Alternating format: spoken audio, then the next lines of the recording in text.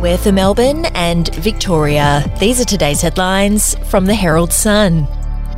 Almost 300 public hospital beds across Victoria are being occupied by patients who are medically fit to leave. New figures obtained by the Herald Sun also reveal that more than 1,430 NDIS participants nationwide were stranded at public hospitals in June due to paperwork delays and a lack of suitable housing. The Royal Melbourne Hospital has the worst NDIS-related bed block in the state, with 43 people medically ready for discharge, waiting for packages, accommodation or home modifications. NDIS Minister Bill Shorten says Victorian patients are waiting an average of 160 days, or a whopping 5 months, to leave hospital. And to read more of the exclusive story, take out a subscription at heraldsun.com.au or download the app. A popular bike and pedestrian path laid less than 12 months ago during level crossing removals in Brunswick is set to be ripped up because of nearby tram depot works. Residents, cyclists and walkers are asking why there wasn't better coordination among transport authorities for the changes at the Moreland Road crossing. An approximate 200-metre section of the paths will have to make way for works near the Brunswick tram depot and are also in the way of a new staff car park being created under the elevated rail line. Moreland councillor James Conlon described the move as more transport stupidity and said communities are being ignored. We'll be back after this. News doesn't have to be boring. The Brits have given Prince Harry a new nickname after yet another tell-all interview. Oh God, is it the Ginger Whinger?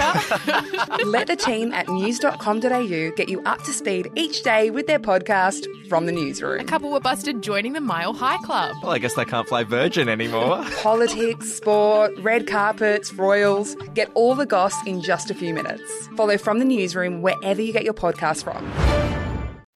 New Australia First rules will force Victorian councils to ensure equal access to sporting facilities for people of all genders in a game changer for women and girls in Victoria. The state government will today announce statewide minimum standards councils must abide by for women's change rooms and sporting facilities in a bid to encourage more female and gender diverse participation. The Herald Sun can also reveal that by July 2024, all Victorian councils will need to provide equal access for females to be eligible for infrastructure funding.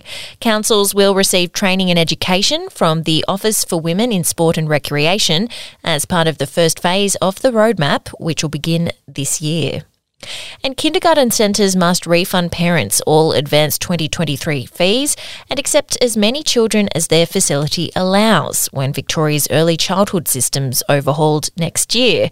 Under new guidelines seen by the Herald Sun, families can also be charged maximum hourly rates if they choose to have their 4-year-old child in care for more than the 15 hours per week that will be covered by the state government. Between 5 and 15 hours of free kinder must be offered for 3-year-olds, and centres will no longer be able to charge parents any compulsory maintenance fees or levies. That's your headlines. For breaking news and updates throughout the day, take out a subscription at heraldsun.com.au. We'll have another update for you tomorrow.